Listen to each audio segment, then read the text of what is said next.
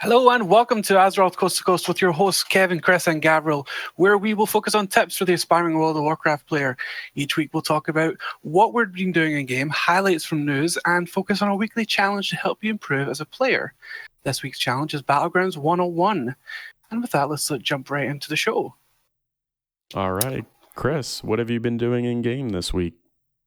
Oh, many things. We've jumped into Trial of Valor Heroic, finally. We got Odin down after a few tries. The massive nerf they did to Trial of Valor was really nice. That made things a little easier. But we are struggling a little bit on Golv. Don't know why, but we're figuring it out. We got them to 8% and then we wiped. So we're working on it. Just trying to get that, trying to get the curve achievement on that before 7.2 hits. Also did some Emerald Nightmare, still clearing that every week. It's a lot of fun. Mythics, Mythic Pluses. I think we did a 11 or a 12 this week within the time, and that was a lot of fun. And I finally ground out my fishing artifact, which was about goddamn time. Wow, so congrats. I'm working on getting that up. Cool. All right, and this is Kevin, and I did nothing over the past few weeks. I actually took a trip out to California and really didn't do anything except the companion app. So I was able to get some AP and some cash, but nothing else. Lightweight. I know. That makes me sad. You've disappointed me greatly. Mm-hmm. You bring great shame to your family. What about you, Gav? I did a lot of Mythic Pluses with Owl. We ran a whole bunch of those. We had some keys. We went in as double DPS. I did a ton of solo queue Mythic Pluses. I think the best one I did was like a 7. I'm very happy. I'm finally finding my happy place with my red spec, and I feel much more comfortable pugging as DPS than I do as going into that as a tank. So I've been able to push some higher Mythic Pluses, and I'm really happy with that. Super casual here, so I'm happy I got up to my 6 or 7, so I'm okay there.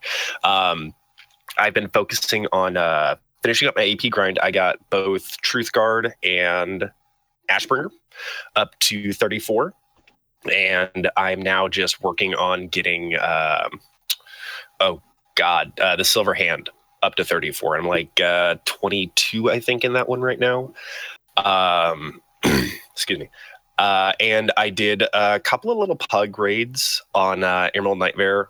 Only got a little ways into it. It was, let's be honest, it was a shit show.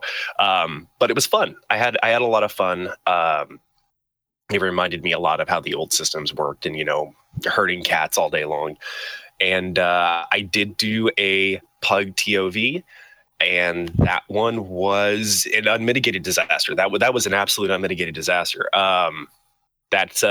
People can't, despite LFR having been out forever at this point for TOV, people couldn't get the mechanics down on juggling DPS on the various targets. So that was a great shame upon my family name and my honor. You talking about your artifact weapon actually reminded me. I got both my glaives up to 35 as well. Hey, congratulations! So, Kevin, how's your artifact weapon doing? I actually got to 35. Hey, you finally got that first point into 35. Yes, despite everyone's advice to the contrary, I guess. Well, we told you to get to 35 and then swap to another weapon. Whatever. Play the tapes back. You told me not to put the point in 35. Yeah, yes, he is right. We did tell him not to. It was kind of pointless until he's gotten everything up to 34. Yeah. So yeah. How are your other weapons doing there? How's your other weapons doing there, Kevin? I actually did start my Shadow artifact, so you'll be happy to know that. I still can't play Shadow worth shit, and I guess I have to relearn it after 7.15, but that's something. The changes, they're minimum. They're minimal, but it doesn't really devalue Surrender to Madness, but it does make the other. Well, let's be honest, Shadow Crash is still garbage. And I forget what the other one is on the level 100 talents, but it doesn't force you. Like, you're not forced to go into Surrender to Madness unless you're going into like Mythic pluses and stuff like that. So, just learn how to use Shadow Crash. That's all you have to do, and that's super easy. It's point and click, and that's it. All right. Well, with that, let's actually go into the 715 changes. So 715 is really the big news. And there was many changes that were made to classes and also some things that were added, including the Mist of Pandaria, Time Walking, Brawler's Guild, and Micro Holidays. Let's start with Mist of Pandaria, Time Walking. That might be something that you guys could better talk about than I could. I'm really excited. I love Mist of Pandaria dungeons. I didn't as much. I just, everybody is, nostalgia and revisionism about Mist of Pandaria, and I absolutely did not like the expansion when it came out. I just did not. Well, why didn't you like it? What was the problems with it?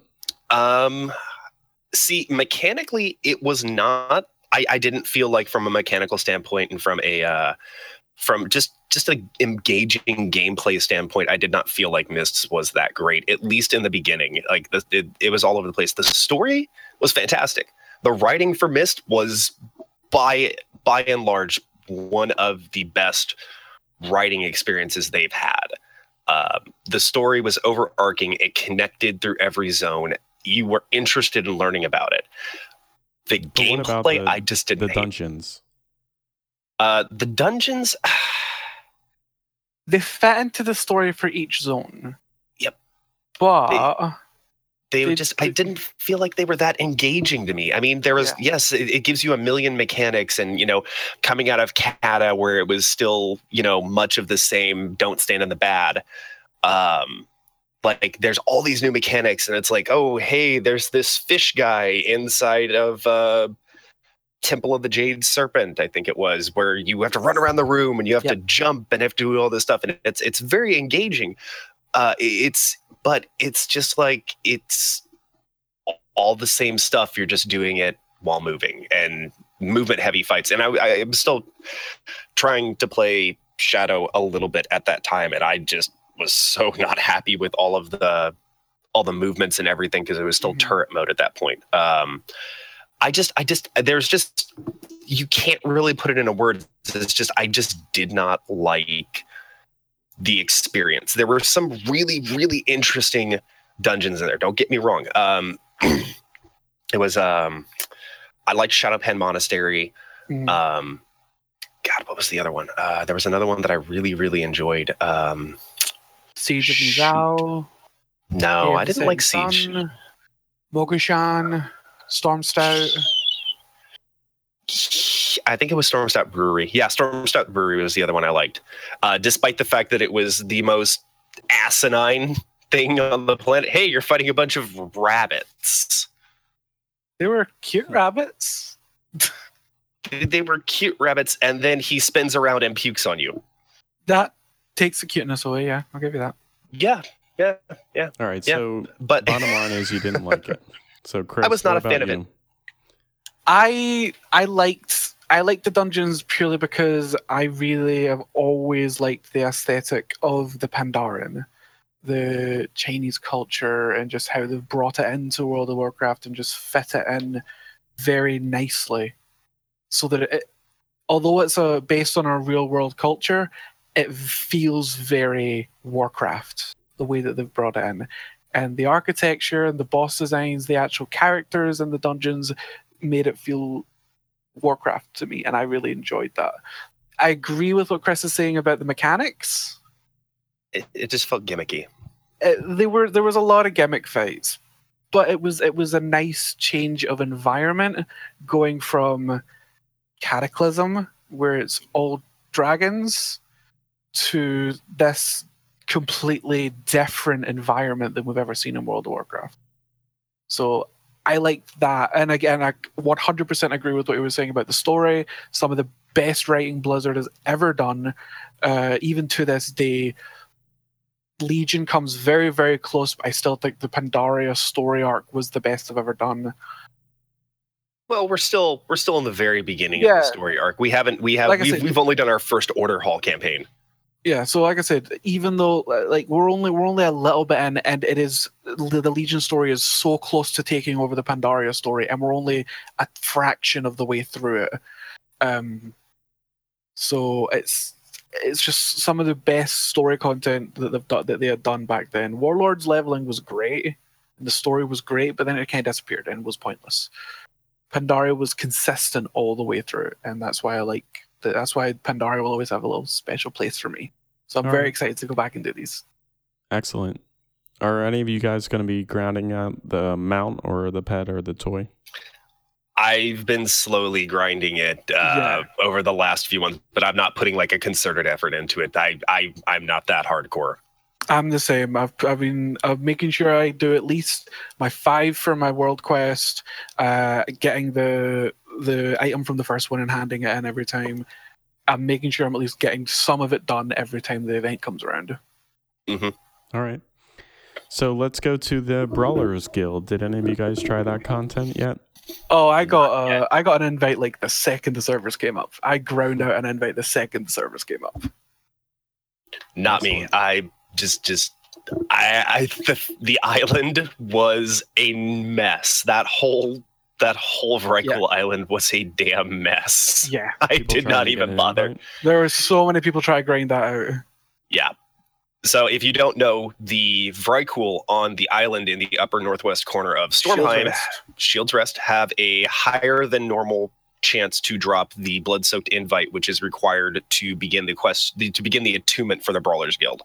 It's the easiest way to get it, considerably easier than sitting on the black market auction house or getting it from an emissary cache or something like that. Just think of it this way: I got the thing in 4 kills. Yeah, that's indicative. Like a lot of people have been saying that, it only took me like 4 or 5 kills to get it. It wasn't a big deal. I just did not want to even bother with it. I want to take it. I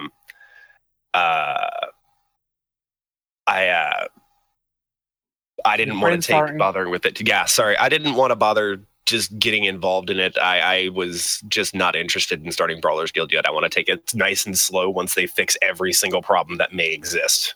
Okay. And Chris, what about actually going through it?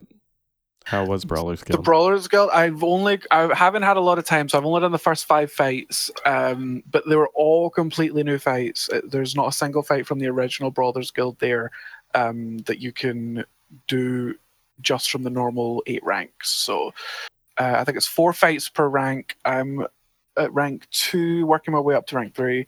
The fights are different, they're fun. There's some that is very melee friendly. There's some that is very melee unfriendly. Bearing in mind, I'm doing this on a Havoc Demon Hunter, so it's... Yeah, I don't like the melee unfriendly ones, because there's a penguin that will literally one-shot you, and if you don't move fast enough, you will instantly die. Didn't we have that before? It was I don't think... They've changed the fight so that the penguin is running around and sliding all over the place rather than just being stationary. That sounds super familiar. I don't know why. There was a Brawlers Guild one that was similar to that. It was a penguin. I think it's a different penguin this time. Oh, okay.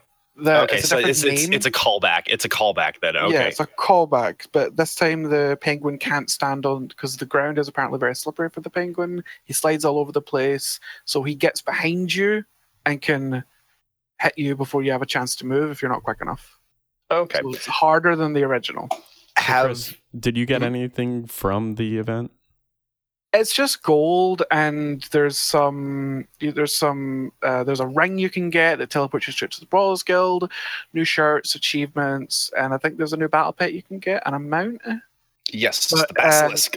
Those are all for resources and getting specific ranks in the Brawlers Guild. So the higher rank you get, the more income you get from actually participating in the Brawlers Guild, the easier it will to get those items. So did they continue the Brawlers coin currency for it? Yes, Brawlers coins is back, and you can bet as well on people. Okay. Now I got to ask you, Chris, out of the fights you've seen, which one just made you giggle with girlish glee on the inside? Which one so far? Well, I've only done 5 of the fights, and I've seen a couple of them that's coming up, I know there's one with Johnny Awesome that's coming up, and I'm really excited to do that because that asshole was the most annoying thing about the Hillsbrad Foothills question. My horse is made of diamonds. My horse is made of diamonds. I love it. I'm looking forward to kicking his ass. I did look into some of the fights, and the one I am most excited for is got to be Ogre Watch. It's got to be Overwatch. It's Overwatch homage, isn't it?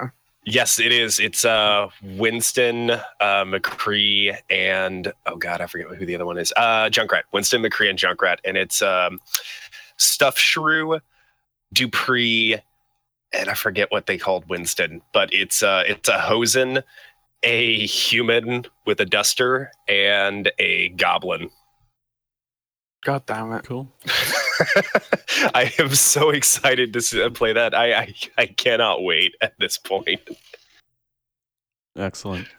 All right, so the other thing that was new was micro holidays. Anyone looking forward to the micro holidays coming up? We have talked about this, and you know I am. Yeah, I'm very excited for the one coming up in the end of January. That's Call of the Scarab. Call of the Scarab, yep. Mm-hmm. Now, they did mention something. So Call of the Scarab is going to be region-wide. It's not server-wide. I'm glad it's region-wide, because until like just after Christmas, we were on Twilight. My European guild was on Twilight's Hammer. We've now since moved to Magtheridon in Europe, Twilight's Hammer was a Horde dominant server with 17 Horde to 1 Alliance. We're now on an Alliance dominant server, which is, I want to say 41.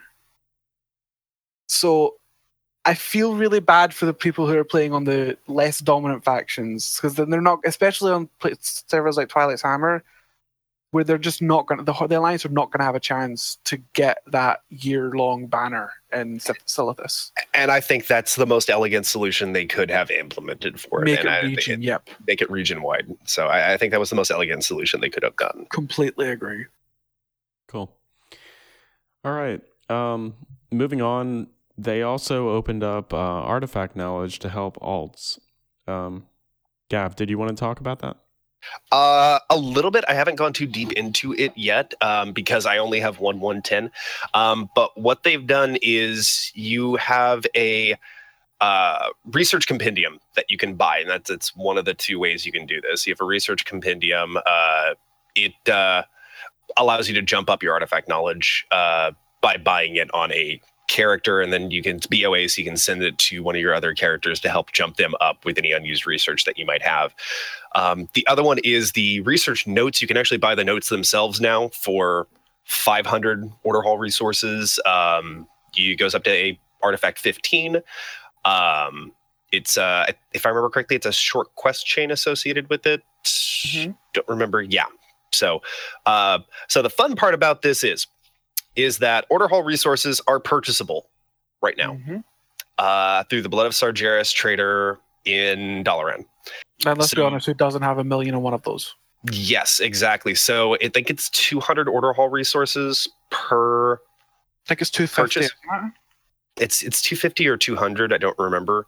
I can look that up in a second, but I'm not. But if I remember correctly, the Order Hall resources that you buy that way are BOA. So if you are like me, where you've got one really dominant 110, which, let's be honest, most people are at that point right now, you buy yourself some Order Hall resources, you mail them to one of your scrub tier alts, and they just use it. And they can buy their own artifact research notes after they've completed the quest chain. And that's absolutely fantastic. That is the catch-up mechanic we've been waiting for at this point. Well, the artifact, the compendium is better than the notes because it boosts you straight up to 5 levels lower than your highest tune. So, for example, my Demon Hunter's artifact knowledge is 25. So when I buy the compendium, it's a 20-point compendium. So I can put it straight onto like my shaman, and when it hits 110, instantly the artifact knowledge goes up to 20. I only have 5 more to go. Yeah, and I have that on each of the 2 other characters that I intend on actually playing through Legion. I have already purchased and sent to them their compendiums. I am just it's really nice because it is actually giving me a drive to actually level on them and actually do something with them instead of just kind of going, I don't feel like doing High Mountain again. It's because you know that once you actually hit 110, it's not going to be really slow to grind out that weapon.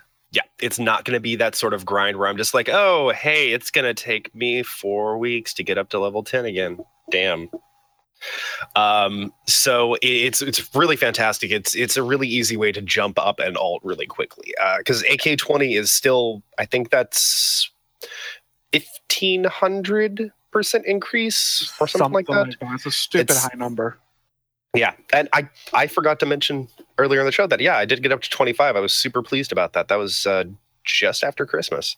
So most people, even relatively casual players should be pushing up to Artifact 25 right now. So they'll be between 20 and 25 at this point. Yeah, so this whole Artifact catch-up system is absolutely fantastic because you do have these characters and you're getting up to those higher levels right now, so you're starting to go, okay, well, the content is it's not quite evergreen completely at the moment, so I'm going to go work on my alt. Hey, look at this, I can go ahead and jump them straight up. I'm at Artifact 20, I can jump them straight to 15 with 1,000 order hall resources. Fantastic. Excellent. All right, and also changes were made to legendaries as well as adding new legendaries into the mix. Any in particular that jumped out to you guys? The big one that changed for me, because I have this one, it's the tanking neck.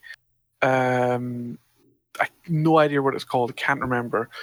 But it went from every 30 seconds after not... Yeah, pre-does. It went from every 30 seconds after not taking damage for 5, you'll receive a shield for 30% of your maximum health.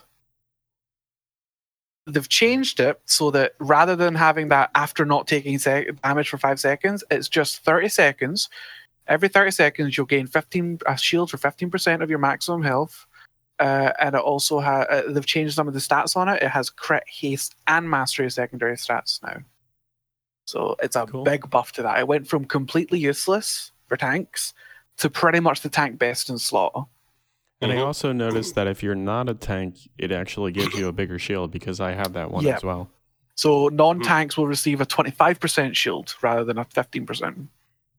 Mm-hmm. Cool. Even at 15%, it's still fantastic. I don't have Pure Daz myself, but I know that it went from joke tier to legitimately strong piece to a legitimately strong piece. I got sad because they buffed the hell out of the first legendary I ever got, which was Chain of Thrawn.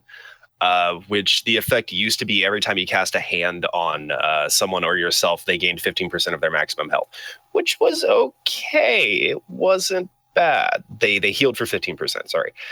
It wasn't bad. It wasn't terrible. But then they rolled that one, I think, into Uther's Bracers, if I remember correctly. I don't remember. I think they rolled that into Uther's Guard. Uther's Guard. They rolled that effect into Uther's Guard, and then they gave Chain of Thrawn a new effect, which was increases healing by 50% while Avenging Wrath is active, and you also gained, I think it was originally 30% damage. I don't remember. It was 20% it was damage. Originally 30. Way when they did the 7.1.5 PTR, it was 30% or something like that, and then they rolled it over to 20. 20 is what went live. They went ahead and nerfed that again, so it's now 10% bonus damage while Avenging Wrath is up. I think Rhett was just going a little bit too whole hog on that, unfortunately.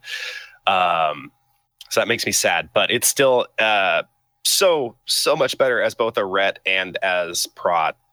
Like Chain of Thrawn, it's now a flat damage boost while I have Avenging Wrath up, and fantastic. Absolutely love it. Great. So please check out the patch notes for more information about that. And also MMO Champion has a lot of information about the different legendary changes and the new legendaries at Red. Any of the new legendaries that caught your eye? I know one of the warlocks in my guild got one of the new ones. What one was it? It was Destruction one. I want to say it was Ferity of Souls casting any damaging fire spell has a 10% chance to generate a soul shard. Okay. So that's not one of the new ones for Warlock. I know she got a new one, but I can't remember what it was. There's Wakener's Loyalty, which spending soul shards empowers the skull of the Manari, which I think that one's Demonology then. I think it Reaps Soul lasts 1.5 seconds longer. Dimensional Rift is open. All your damage is increased by 10%. Nothing there. I know she got a new one, and I know that we all shouted at her for it. Kill her and wear her skin so you have it now? It's a plan. It's on the list. It is on the list. Okay, as long as that's on the list, that's all that matters. All right. Well, we can't go through all of them now, so, go check out the patch notes and check out the new legendaries. All right, some profession changes were made. You can now upgrade items to 865 using Obliterum. I've been reading that the prices of Obliterum on the auction house should be going up as a result of this, since you can now upgrade items. I also noticed that at least for engineering, you can get 880 items. There's 4 new headpieces that dropped, so that's something that I'm looking forward to in particular. What about you guys? Any profession changes that you thought were interesting? Not particularly. The changes weren't really huge. It was mostly the upgrades to the crafted was the big one. That's like the big telling piece that they did. It comes down to with professions right now is that everything costs so much to make. The actual resource requirement to make everything, like even with Inscription, which is what my Demon Hunter is, it costs like almost a 200. If I want to do like 5 or 6 of the tomes to change your talents, I would have to mill probably a full 200 stack of herbs to actually get those 5 or 6. It's pretty expensive to get materials right now. And I think that was one of the things that they even mentioned during the developer Q&A, which we'll get to in a minute here, about how much it costs to create the tomes to redo your talents. I think it was, yeah. All right. So it doesn't sound like anything major there. So what about the class changes? I know that there was a slew of class changes that took place. Anything in particular that affected your Paladin or your Demon Hunter guys? Demon Hunter, Havoc got nerfed and Vengeance got buffed. With the exception of one talent that did annoy me a little bit. Vengeance, they have an ability called Last Stand.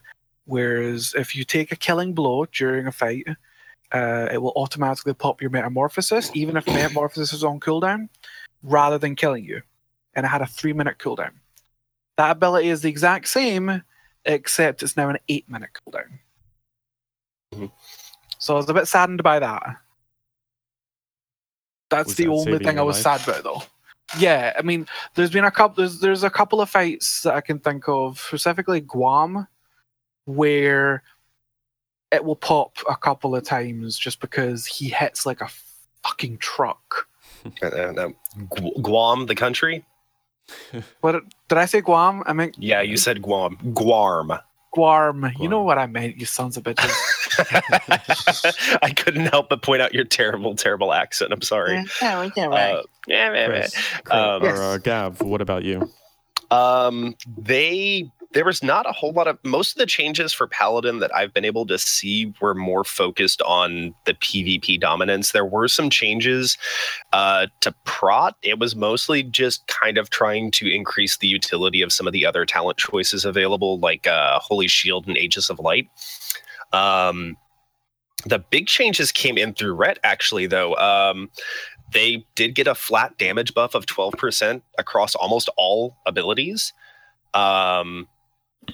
They buffed Consecration for it, which is still a garbage tier talent choice. They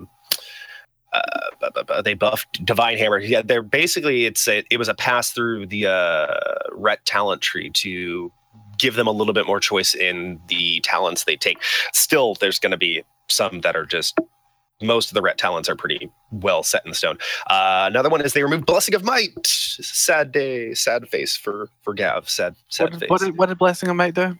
Blessing of Might gave you a chance on, I think it was a 30% chance on hit to deal bonus damage as holy. It was a castable buff on any member of your group or raid.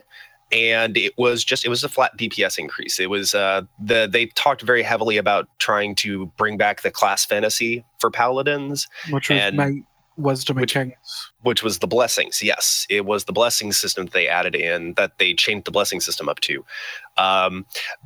They talked very heavily, I believe it was during BlizzCon, about how they've kind of failed on that. Like, you're not bringing Ret for utility, you're bringing Ret because it does decent damage. It's just more buff management and buff, just paying attention to your buffs and making sure, and you have done dungeons and Kevin has done dungeons with me enough times to know that if I'm in Ret, I will always forget to cast Blessing of Might before combat starts. Yes. Every single time. Every single time. So what they did was they completely removed Blessing of Might, which is why Ret got that flat damage boost, because you always put Blessing of Might on yourself. Screw everybody else, you put Blessing of Might on yourself. That's one of the reasons why Ret got the flat damage increase on that. So they changed it so the other two greater blessings, Wisdom and Kings, that still exist, can be cast in combat. So that's great. I won't forget to do that now, because I'll be in combat and go, oh crap, okay, I got to actually put my buffs on. Wisdom went from 0.2% health and mana every 3 seconds to every 2 seconds. Greater Blessings of Kings is now not total garbage. It's now 270% of your totals of your spell power over 180, so it is a 100% increase on spell power there. So it actually, the shield it generates, and what Kings does is it generates a shield every so often on the target that has the blessing. It actually makes it a much better little piece to have.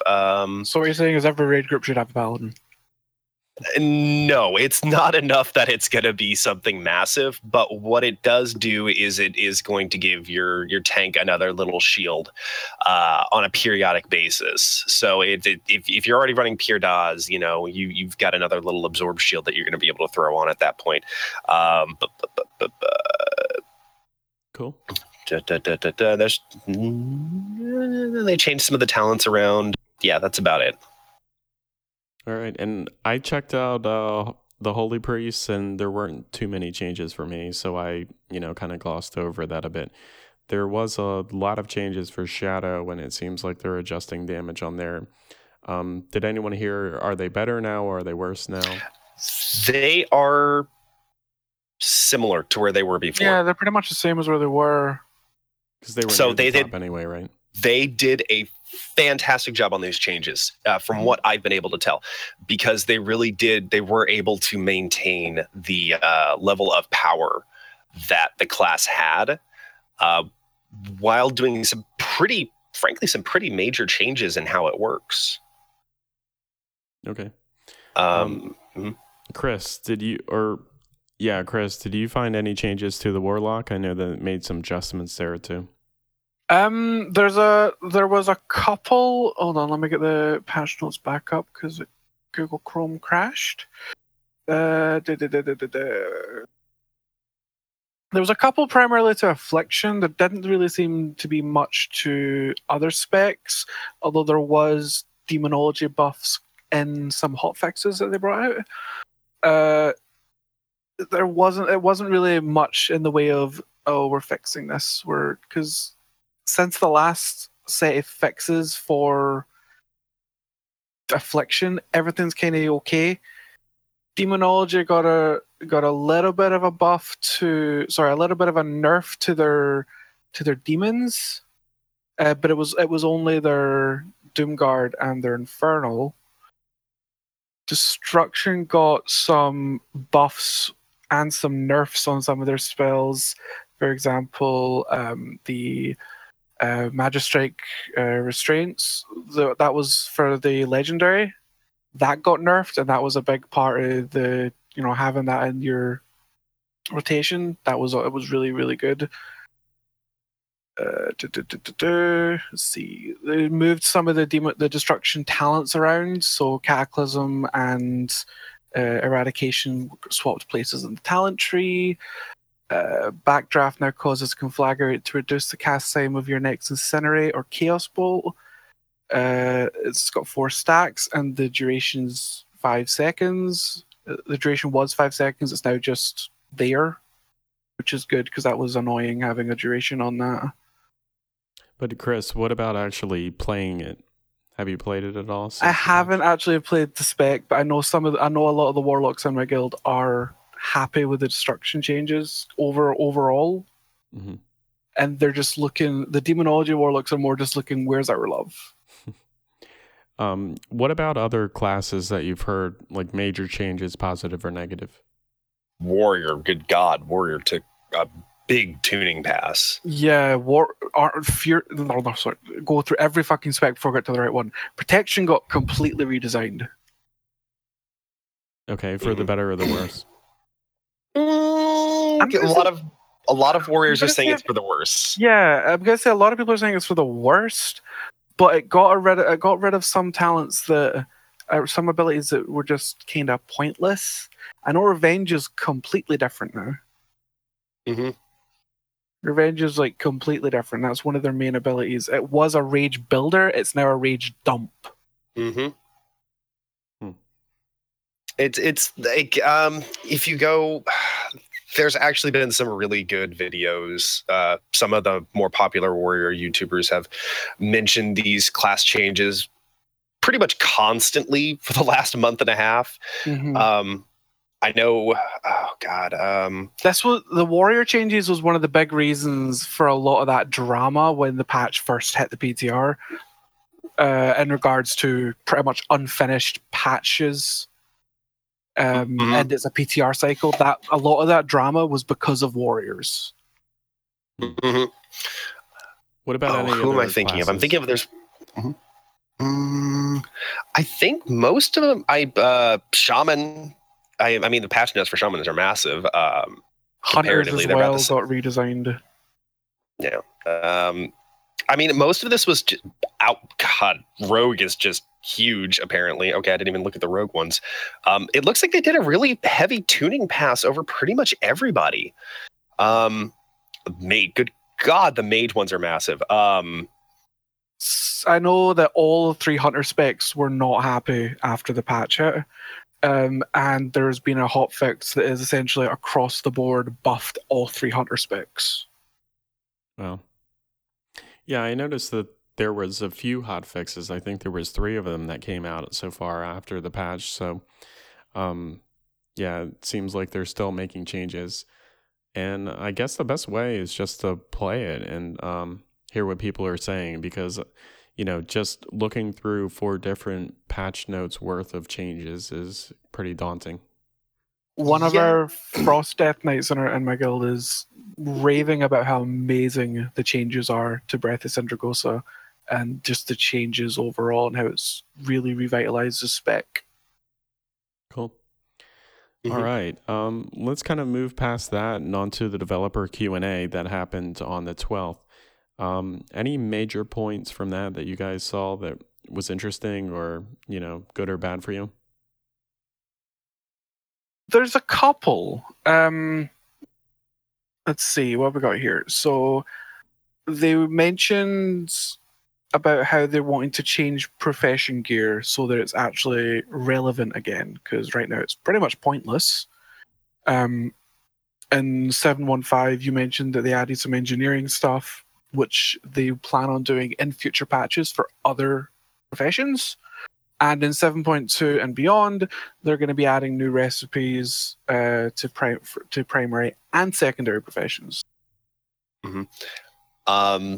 The thing that really stood out to me was that they really are doubling down on the ARPG Diablo style random rolls on loot. They are committed to that completely. Yep.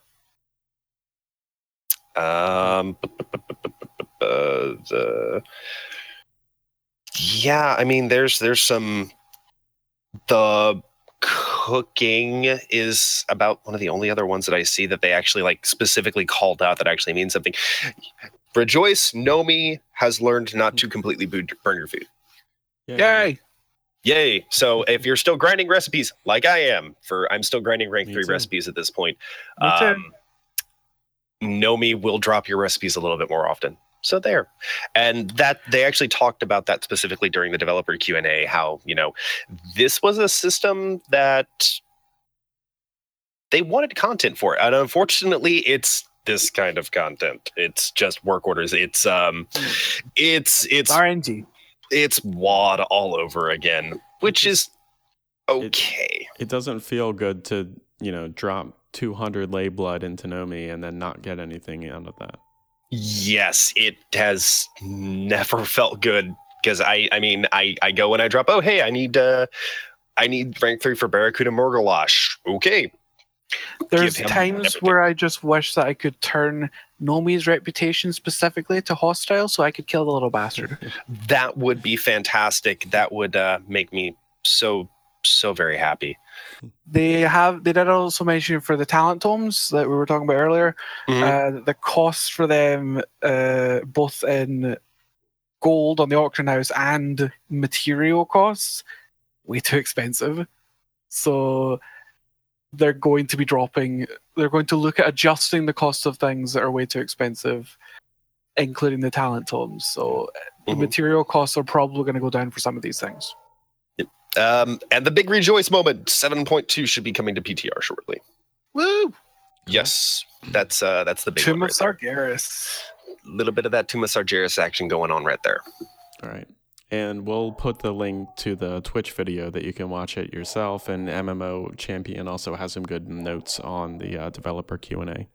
Upgrading legendaries. They did mention in a blue post that I found on MMO Champion that there will be a quest to complete in Dalaran once the Nighthold raid opens that will be repeatable and will help you upgrade your legendaries from 910 to 940. You can get the items that you need for the quest from the Nighthold raid bosses, weekly mythic keystone caches, emissary bags, and PvP weekly quest. Anyone interested or ready to upgrade their legendaries? I have 2, and they're ready to upgrade. I am ready to upgrade. I am completely ready.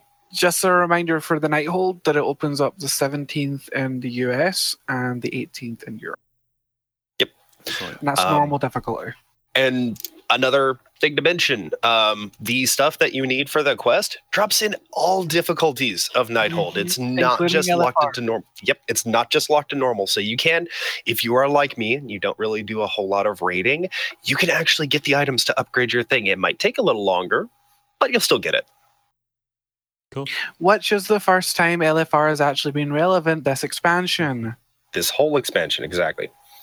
And I'm assuming that LFR isn't opening on the 17th. It'll probably it'll be a week later, if I remember correctly. No, LFR's not a week later. It's 2 weeks later. So it's 2 weeks. Okay. Yeah, so it's going to be normal first, and then the next reset it's heroic and mythic, and then the reset after that it's wing 1 of LFR.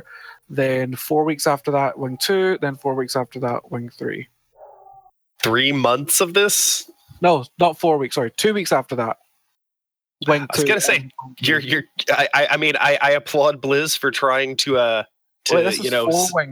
meter out the content, but I don't think I want to be. I don't know if I want to still be doing Nighthold when the next tier comes out. It's 4 wings, so it's. No, 2 weeks. 2 weeks from tomorrow. 2 weeks from Tuesday, it'll be wing 1. 2 weeks after that, wing 2. 2 weeks after that, 3, and then 2 weeks after that, the final wing with Gul'dan. So we still have 4 weeks. We still have 2 months of for LFR to completely drop out. I feel like that might be a little long, personally. I don't like the fact that they're gating it that much. I feel like they probably could have just cut it into 2 or 3 wings. But I mean, I understand why they did that. I mean, it's following the same path they took with Emerald Nightmare, which I think Pandaria and Warlord. Yeah, and Warlord also. So, yeah, I mean, I get it. I just feel like that's a very long period of time. Of course, we're going to be picking up gear between now and then. So, I mean, we should be able to, get your stuff done and then get in there possibly. Their main thing for gating it like this is, and it's the same thing they said back in Warlords, is that they don't want the boss to be killed on the final boss, Gul'dan, to be killed on LFR before he's killed on normal, heroic, and mythic. But 2 months of progression. I agree. 2 months is too much. 2 months of progression. You know as well as I would do that there will be guilds blitzing him down within the first 48 hours or getting close to it. I think maybe you just want to push people into actually forming a raid group or getting into a raid group to kill it. No. Yeah. Mm-hmm. No, but you look at people like me. I have no real desire to do organized raiding, and exactly. I am not pugging fresh content at max level fresh content. There's 10 bosses this time around rather than just being 7. Mm-hmm. So it'll be a little longer than what we had for Emerald Nightmare. Plus, it's more difficult content than what we had for Emerald Nightmare. This is the first legitimate tier of raiding for Legion, because this is the first one that actually drops tier pieces. So this is essentially the start of Legion raiding, pretty much. Yeah, that's exactly right. I mean, there's not a whole lot to add to that, to be honest. Right. Well, let's move on. There was a bunch of hot fixes, which we kind of mentioned. All right, moving on to the Diablo event. Did either of you guys play the Diablo event? What did you think of that? I did the Heroes of the Storm one, which was just a Diablo brawl. That was a lot of fun. Mm-hmm. Didn't really do the one in Warcraft just because I was more interested in just grinding out more mythics at the time than going to kill a treasure goblin and going to kill some cows. Yeah, but it had an item that could teleport you, or basically it was an extra Hearthstone, wasn't that? I already have 5 Hearthstones. It's not an extra Hearthstone as far as I know. It's not. It shares a cooldown with your actual Hearthstone. It's a replacement Hearthstone. Yeah, it's just like the Innkeeper's Daughter from Dwarven Archaeology, which I already have. I already have 5 Hearthstones that replace my current Hearthstone. I don't need another. Yeah, I did it, and I got the tome, and I got the guitar, and I got the satchel. I never got the halberd, the spear. I never got that one. But I played a lot more of the other Blizzard properties. I played. I loved the brawl, the tavern brawl in Hearthstone, and I did do the weekly brawl in Heroes. So I played the Heroes one a lot. I did a little bit in Diablo itself, and actually did the Diablo 1 and Diablo 3 thing. That was a lot of fun. I need to go and do it. I actually wait. I did do it. It's just I don't know how I didn't get the damn achievement for doing it on a fresh level 1 character, and that made me mad. That made me very mad. I'm just gonna do it on normal, and I'm gonna spend all my Paragon points and use my Gems of Ease.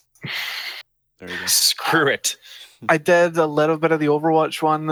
It was more fun in the other Blizzard properties than it was in World of Warcraft. All right. Fair enough. Okay, this week's weekly challenge, complete a battleground. So we wanted to talk about some tips for battlegrounds for beginners. And Chris, this was one of the things that came in through Twitter, right? Yes, this was recommended on Twitter. Let me just find the tweets. Sorry, my Twitter app on my phone just crashed when I had it up. Okay, and while you're looking that up, terrible. Gav, let's start off the discussion. What are some beginning tips, or where do you kind of want to start with this? Don't freak out. That's the ultimate solution. A lot of people look at this like they view regrettably, a lot of people view this as very, very hardcore, and it's like, oh, this is what I do. This is my enjoyment of the game, and that's perfectly fine. But don't bring a level of toxicity to your fellow players. Regrettably, BGs sometimes can be like ranked play and HOTS and things like that. People get a little salty. They get a little heated about it. It's not something to get heated about. These are fun little ways to do something different in the game. Just go in with fresh eyes, go in and have fun. Mm-hmm. It's like that's what they're designed about. That's what they're designed for. You go in and you have some fun. I know that. So, PvP and... Okay, Chris. The topic was suggested by Lord Shaper, who's on Twitter at Lord Shaper, and he was asking us about what's the best way to kind of figure out the objectives for PvP, because he's been doing PvP and he's still not really learned all the objectives on the battleground, what he needs to do for each of these. So I figured it would help him out. All right. I think I can work with that. Let's go through some of the battlegrounds. Let's start with the capture the flag maps. Yeah, so there's two battlegrounds that have primary objective of capture the flag, and that's Warsong Gulch, which is one of the original vanilla battlegrounds, and Twin Peaks, which was added during the Cataclysm expansion. These are essentially mirrors of each other. They're essentially the exact same battleground, just different areas, different same objectives, but different environments. The main objective of these two battlegrounds is for one team to collect the enemy team's flag and bring it back to your base 3 times to win the game. Sorry, Grant? This is classic FPS capture the flag. That's entirely what it is. Yep, completely. So you capture the enemy team's flag, bring it back to your base. The only way to capture their flag is to make sure that you have control of your flag and just drop the flag on flag, and that's a point. Both battlegrounds have 25-minute timers to make sure that they're not unending battlegrounds like they were back in the day. With some rogue shadow stepping through a wall with a flag and nothing ever happens. Deck. Yeah. Chris, I actually had a question about this because I've noticed that sometimes when people bring the flag back to our base, they kind of are sitting or waiting around. Why can't they turn it in right away? Because that usually means that the other team has your flag. When the other team has your flag, you're unable to capture the enemy team's flag. Okay. So you need to make sure, you kind of need to split off into 2 different teams. You need a defensive team with probably a tank as the flag carrier, DPS to kind of nuke people down, and a healer to keep everyone alive, and everyone else just rush the enemy flag carrier.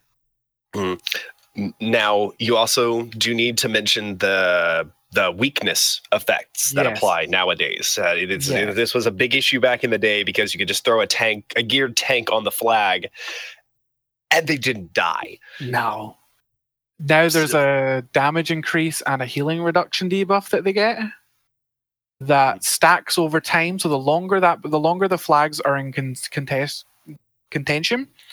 the debuff gets stronger and stronger and stronger to the point where eventually that flag carrier will just be one shot. Yep. And so it actually it becomes a tactical switch at a certain point in the game where you go, okay, we're at 4 stacks of weakness or 6 stacks or whatever. I forget how fast they stack up. We're at like 6 stacks of weakness. Our tank's just going to blow up. It doesn't matter how many healers we have. Let's just Zerg the shit out of the opposing base and blow them up. And then it just basically resets at that point. And then it becomes the big show game where, the flags are running through midfield and it's everybody trying to get up against everybody else until they added Demon Hunters. Screw you all. Fuck you. We're awesome. Screw you guys. Demon Hunters are awesome. You know what? Demon Hunters are perfect flag carriers, by the way. Yes, they are. So those are capture the flag maps. What about the maps that you guys are calling resource race? Yeah, so there's a lot more resource race maps than there are capture the flag. A lot of these actually do have other mechanics than just resource race that we'll go into in a bit of detail. So the resource race maps that we're flagging are Arathi Basin, Eye of the Storm, Battle for Gilneas, Deepwind Gorge, Silver Shard Mines, and Temple of Kop Mulgoo. We're going to move Temple of Kop Mulgoo to the side a little bit because that's its own little unique snowflake. Eye of the Storm is also a weird kind of hybrid. So we're going to move Eye of the Storm and Silver Shard not Silver Shard, Deep Wind Gorge to their own little section as well. And we're going to talk about Arathi Basin, Battle for Gilneas, and Silver Shard. Silver Shard's a little unique, but it's pretty much the same thing. It's just a mobile version of it, that's all. A mobile version of the other two. So Arathi Basin was one of the original ones brought in vanilla, and it's a 5-point map where you have to control points to build up resources and win the match once you reach 1,600 resources, I think it is. Something like that, yeah. I'm pretty certain it's 16 or 12, something. Battle for Gilneas is the Cataclysm version of Arathi Basin, except it's 3 points you have to control rather than the 5. And Silver Shard Mines was introduced in Mists of Pandaria, and it's a mobile version of that. You could collect up to 1,500 resources, but rather than holding points, you hold mine carts and take them to their collection point, and they give you a chunk of resources. Mm-hmm. And for each of those, the first person to reach 1,600 resources wins. First team, sorry, yes. So we've got Arathi Basin, where the best strategy really is to hold 3 and defend. Mm-hmm. Hold 3 of the 5 and defend. Battle for Gilneas, hold 2 of the 5 and defend. And Silver Shard's a bit different. You kind of just try and hold as many as you can. And hold what you can and escort that cart. Yeah, hold what you can and escort. As long as you have the majority of the carts, you're good. There'll be a lot of fighting. On the carts. Mm-hmm. There's a lot of fighting on the carts, and bear in mind these things move, so you need to move with them. And they move slowly. Yeah, so there's a lot of back and forth. Mm-hmm. It's a really fun battleground. It frustrates me every time I play it, but it's really fun. It's probably one of the funner resource race battlegrounds that Blizzard have introduced. Mm-hmm. Except for Lumbermill. Lumbermill is the most entertaining resource race ever. Yeah, so Arathi Basin has one of the points called Lumbermill, which is very interesting. And mine, the mine in Arathi Basin is just as interesting. No. Lumbermill is the jump from Blacksmith. Yes, but you can knock everybody off the Lumbermill though, and mind control them, charm them. I suppose. But we're getting aside from ourselves. Yes. Do you want to talk about the Deep Wind and Eye? I am not familiar with Deep Wind, actually. That's one of the few ones that I have just never had a lot of playtime with. I'm more familiar with Eye by far. Okay, talk about Eye then. Eye is a battleground that was introduced. It was, in fact, the first BC battleground that was introduced. So during the Burning Crusade, Eye of the Storm was introduced. It is a hybrid capture the flag and resource race map. So there are 4 towers. There are 4 areas in the map in a rough square in the middle. And between all those is a very narrow pathway that has a flag in the middle of it. The goal of it is either control 3 points and hold them, or hold 2 and capture the flag.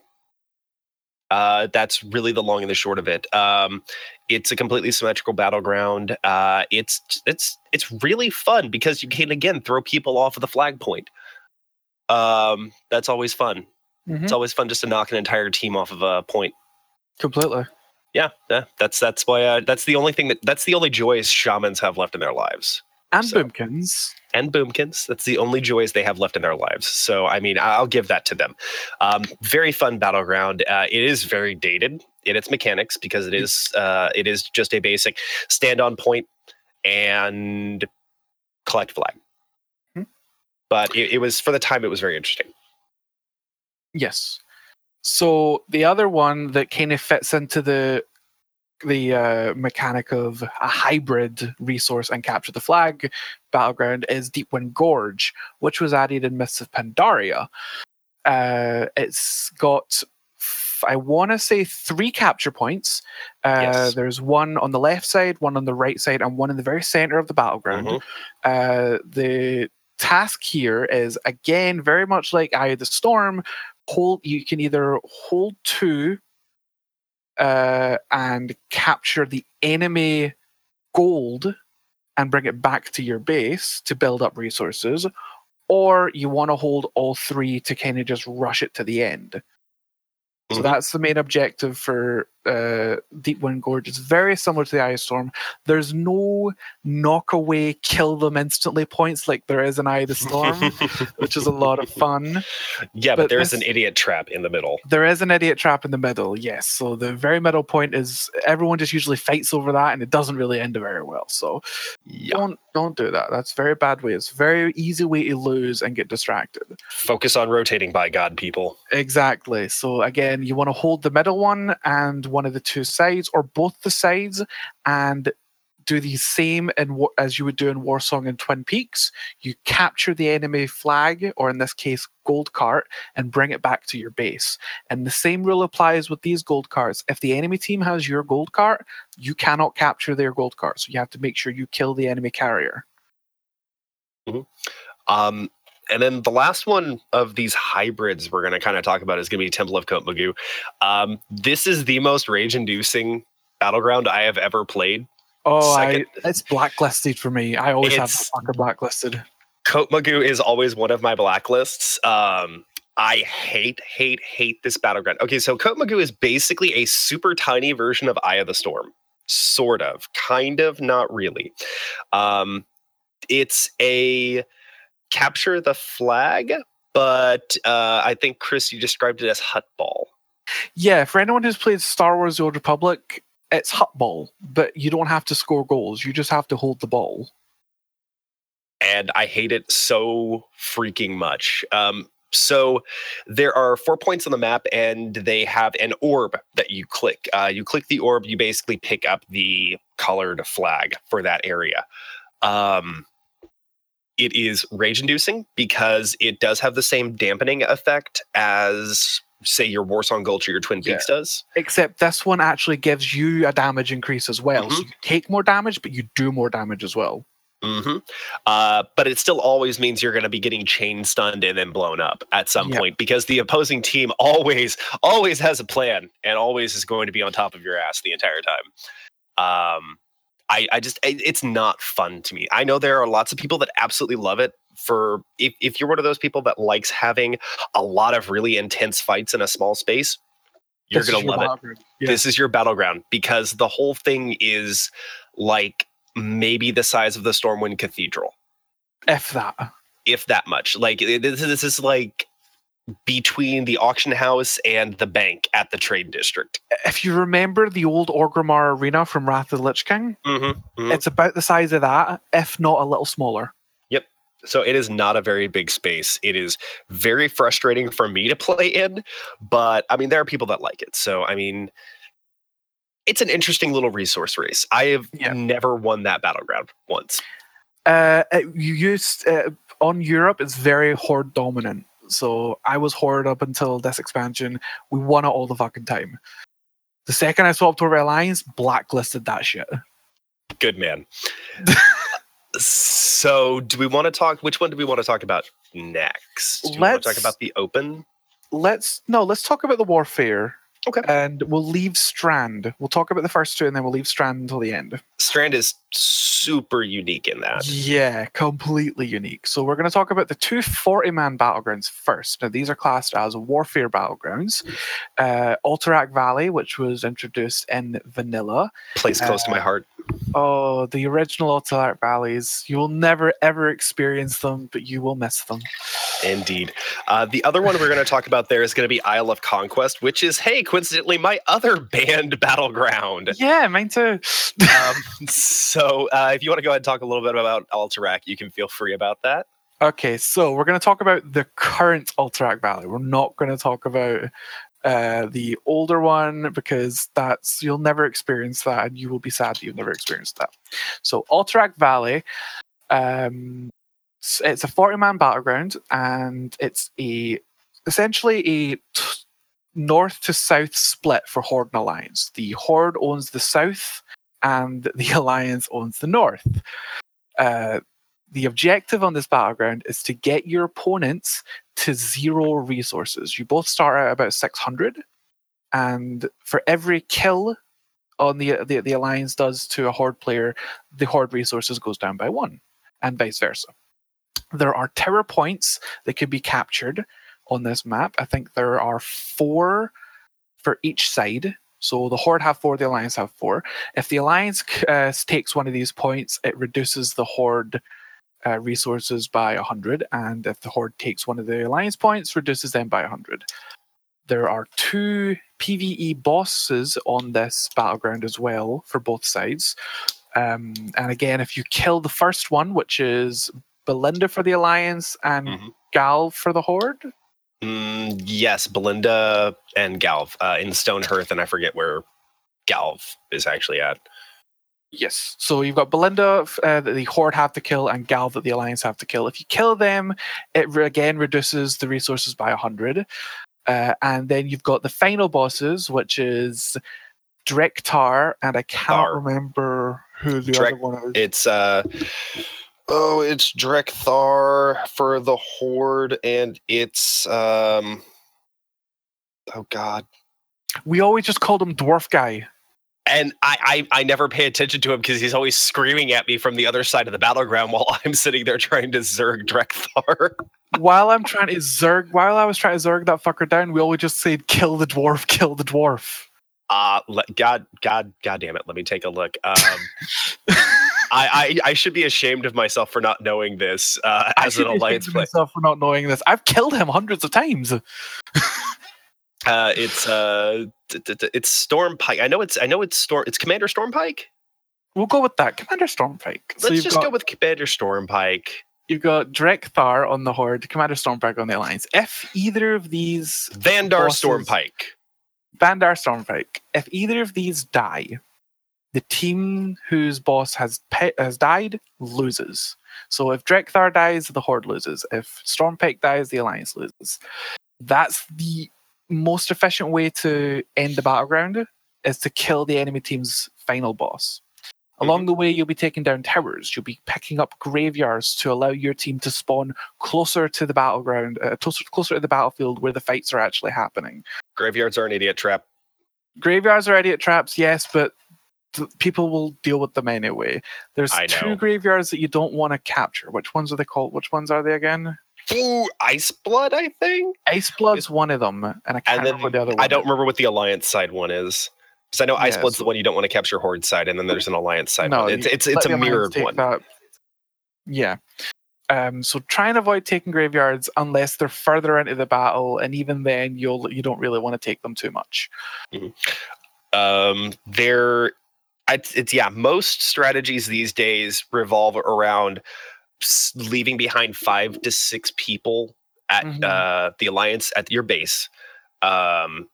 And just everybody else rushing downfield and zerging downfield as fast as possible. Leave 10 to 15 people at the opposing lieutenant, so either Belinda or Galvanger. And then everybody else just Zerg rushes straight down. You leave people behind to cap towers. Don't ever cap graveyards. Now, the interesting mechanic with that is that after you've captured the flag for the tower, you have a wait time. A pretty hefty wait time. What is it? It's 5 like a minutes? Minute. No, it's not 5 minutes anymore. I think they reduced it. I have no idea. I haven't played AV in a while. I think it's a minute and a half or 2 minutes. Okay, so you have to actually hold the position. So a popular anti-Zerg strategy is to have a roving band of about 10 to 15 people just go back and recap towers. Yep. Just recap everything. And that then forces the game from a straight up Zerg fest into a much slower Zerg fest. Resource fest. Yep. And that is the one thing everybody hates, because AV is one of the most honor efficient battlegrounds there is. Per hour, it's one of the best battlegrounds you can do if you're farming honor, and the old system, I should say. These days, well, even in the new system, I haven't played since a lot of the new systems. I haven't played AV since. Well, no, I had to do AV because I needed that for the Corrupted Ashbringer skin. For every tower and every boss you take down, you still get that bonus honor. It just goes towards the honor level, so it's still a very efficient way to get honor. It is a very efficient way to grind it out. So That being said, AV is really fun. Chris and I could sit here and talk about that for weeks. We So could. we're probably not going to. We're going to go over to IOC now, which is Isle of Conquest. Isle of Conquest was Cataclysm, if I remember Wrath. correctly. It was Wrath. It was. The I ICC hate patch. it so much. I hate it so much that I don't even think about it. I have blocked it completely from my mind. So IOC was added, as Chris said, during Wrath. It is another 40v40 battleground. It was Blizzard's attempt to recapture the joy of AV after they completely neutered and gutted the entire old AV. Yep. It is way too damn busy. It is way too busy.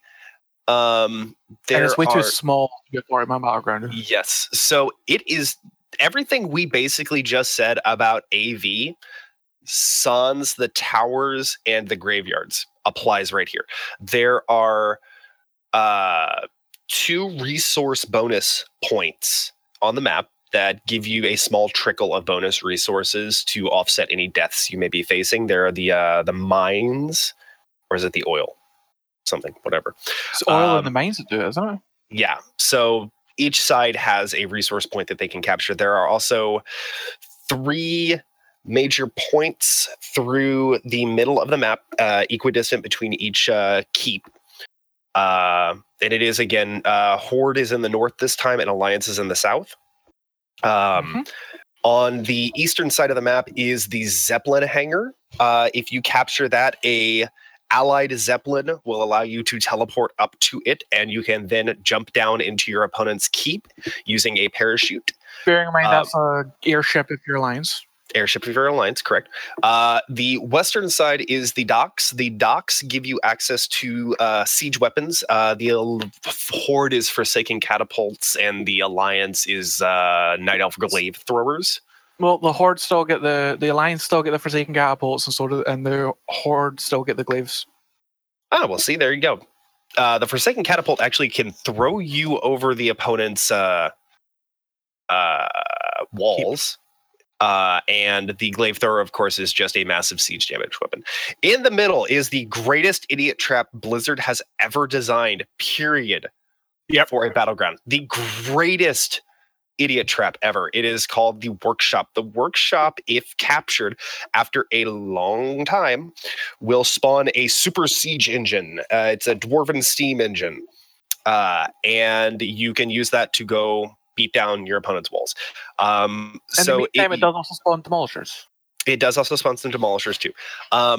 The interesting fact is that this battleground was the first battleground to use destructible features. Not true. Which one? Strand of the Ancients. That did come out after Strand of the Ancients, didn't it? Came out 2 patches before this one. Yeah, we'll see. There you go. You can go to hell. So the whole goal is to capture points and then take your siege to the opponent's walls, break down their walls, get inside, capture their graveyard, and kill their boss. That's it. Alterac Valley, rinse and repeat without all the show. Yep. Without all the extra stuff, it's just Alterac Valley. Everybody's like, this is the grand strategy. You take docks and you go straight in and blow their stuff up. And it never works. It should work, but people are idiots. It theoretically should work, but then you get your ass kicked because the opponents have a complete uncontested access to the airship hangar or the Zeppelin hangar and the workshop. And all the stealthers come in and kill the glaives. Mm-hmm. And then you remember Demon Hunter's Spectral Sight. That doesn't work as effectively anymore. Nope. So yes, we hate it. We hate it. But I mean, there are people that do enjoy IOC. Yeah. So my blacklists are IOC and Temple of Kotmagur. Mm-hmm. So the last one to talk about in the sort of open warfare theme is going to be Strand of the Ancients. Mm-hmm. You want to go ahead and talk a little bit about Strand of the Ancients? Just take a deep, even breath and find your happy place. Happy place. Okay, we're there. Okay, so Strand of the Ancients is a 2-round battleground. It's actually the first 2-round battleground that Blizzard actually introduced. So it is a siege it's a castle defense kind of battleground. It is a turret defense, basically. The defending team starts off in their keep, which has 3 walls defending its main core. The attacking team starts off on Forsaken ships and come into the coast.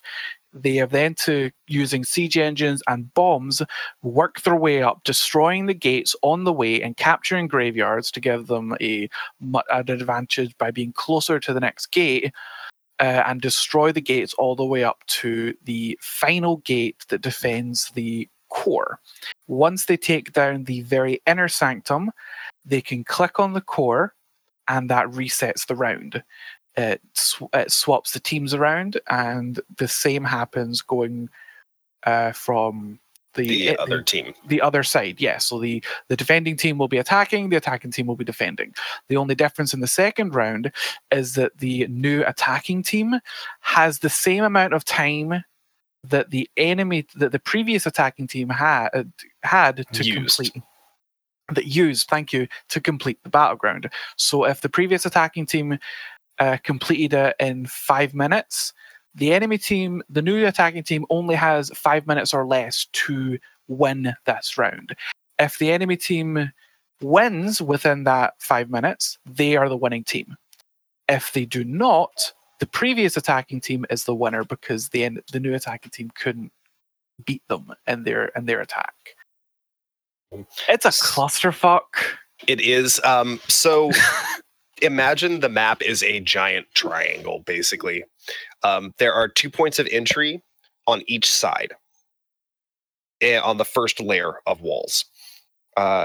Is there a second set of 2, or is it just 1 on the second one? There's a set of 2, a second set of 2, a 1, and a 1. Yeah. So there are 2 separate paths you can go up. The attacking team is split evenly between each side. And on the docks where they arrive, there are some demolishers and there are bombs.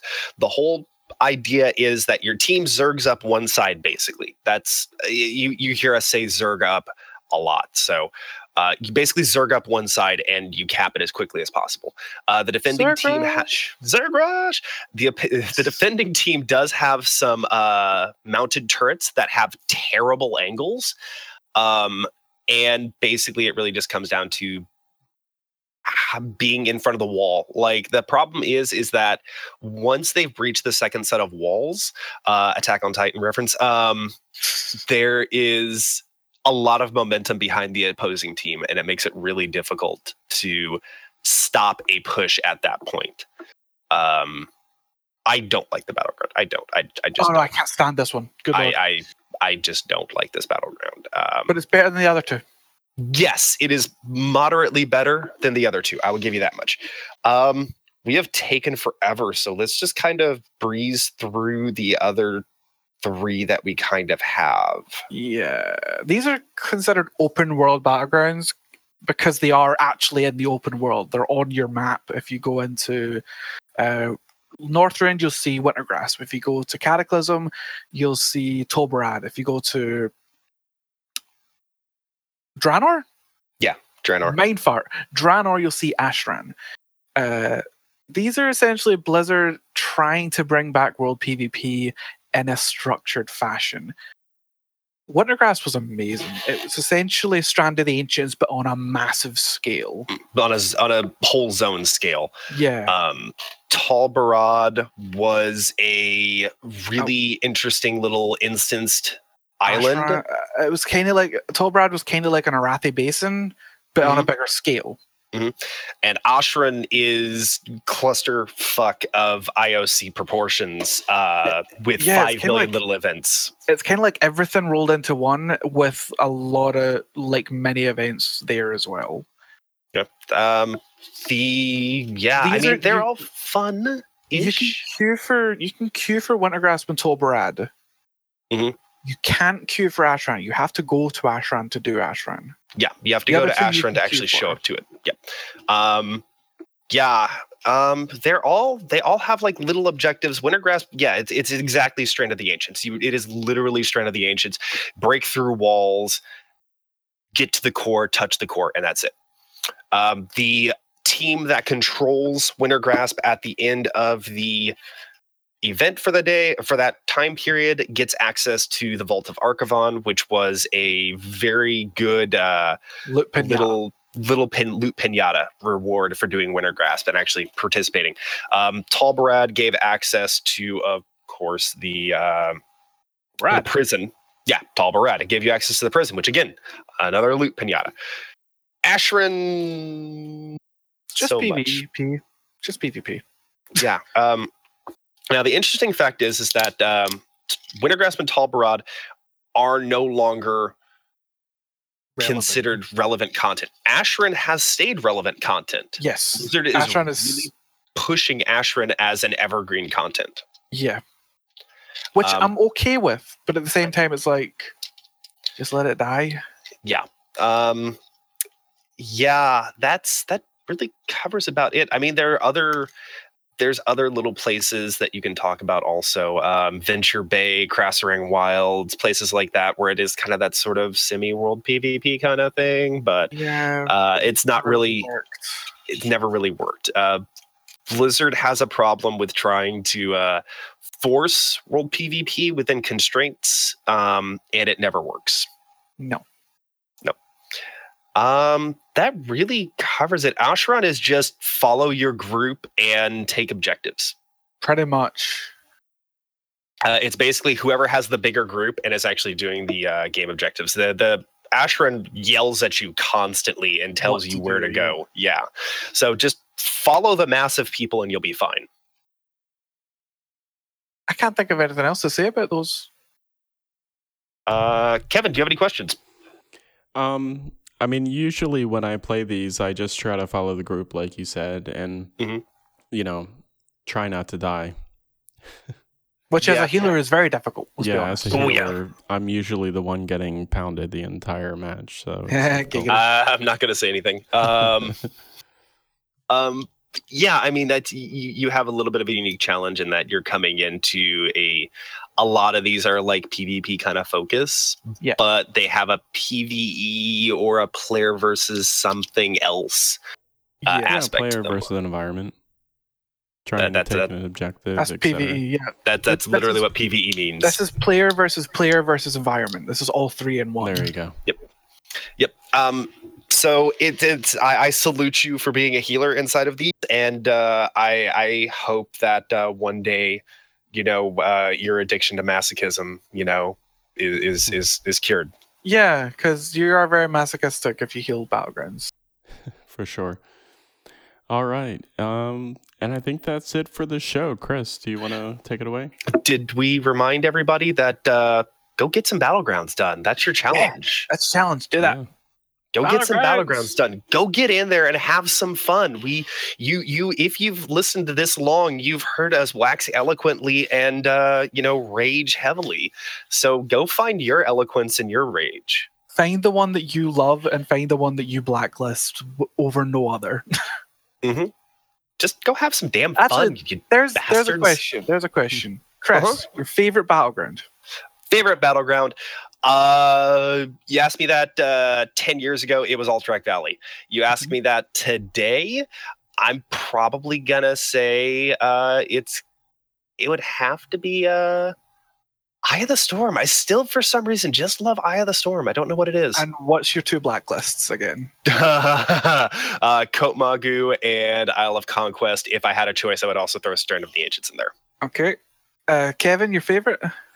I actually like Alterac Valley when it takes long and it's not Zergy, because I feel like it's an actual war going on. It I understand that. And, there's different points to take. I mean, I will take a takeaway to not take the graveyards because that was one of the idiot traps that I was falling into. Fair enough. What two do you blacklist? I black Silver Shard Mines because I just don't like that map. It's a little too chaotic for me.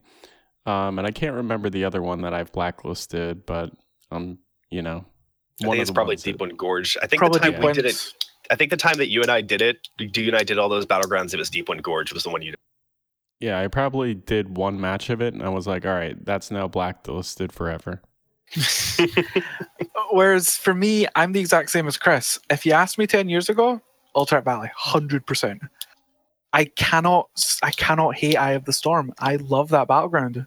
It's really It's so pure simplistic in what it is. Yeah, it's just like rotate, capture the flag, rotate, and that's it. Kill all the things while you run. Exactly.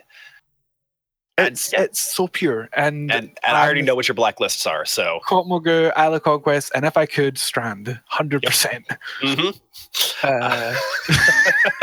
Let's be honest, we're pretty similar on this respect. So. I know. We love the same, we hate the same. There you go. I think that about covers everything. Yep. Jump in there. PvP is not something to be afraid of. I know people are the same way in Heroes of the Storm. Yeah. You're fighting players and it's more difficult to do that, and you might get some hate from other people that are on your team, but overall it's pretty fun. Completely agree. Mm-hmm. Cool. All right, Chris.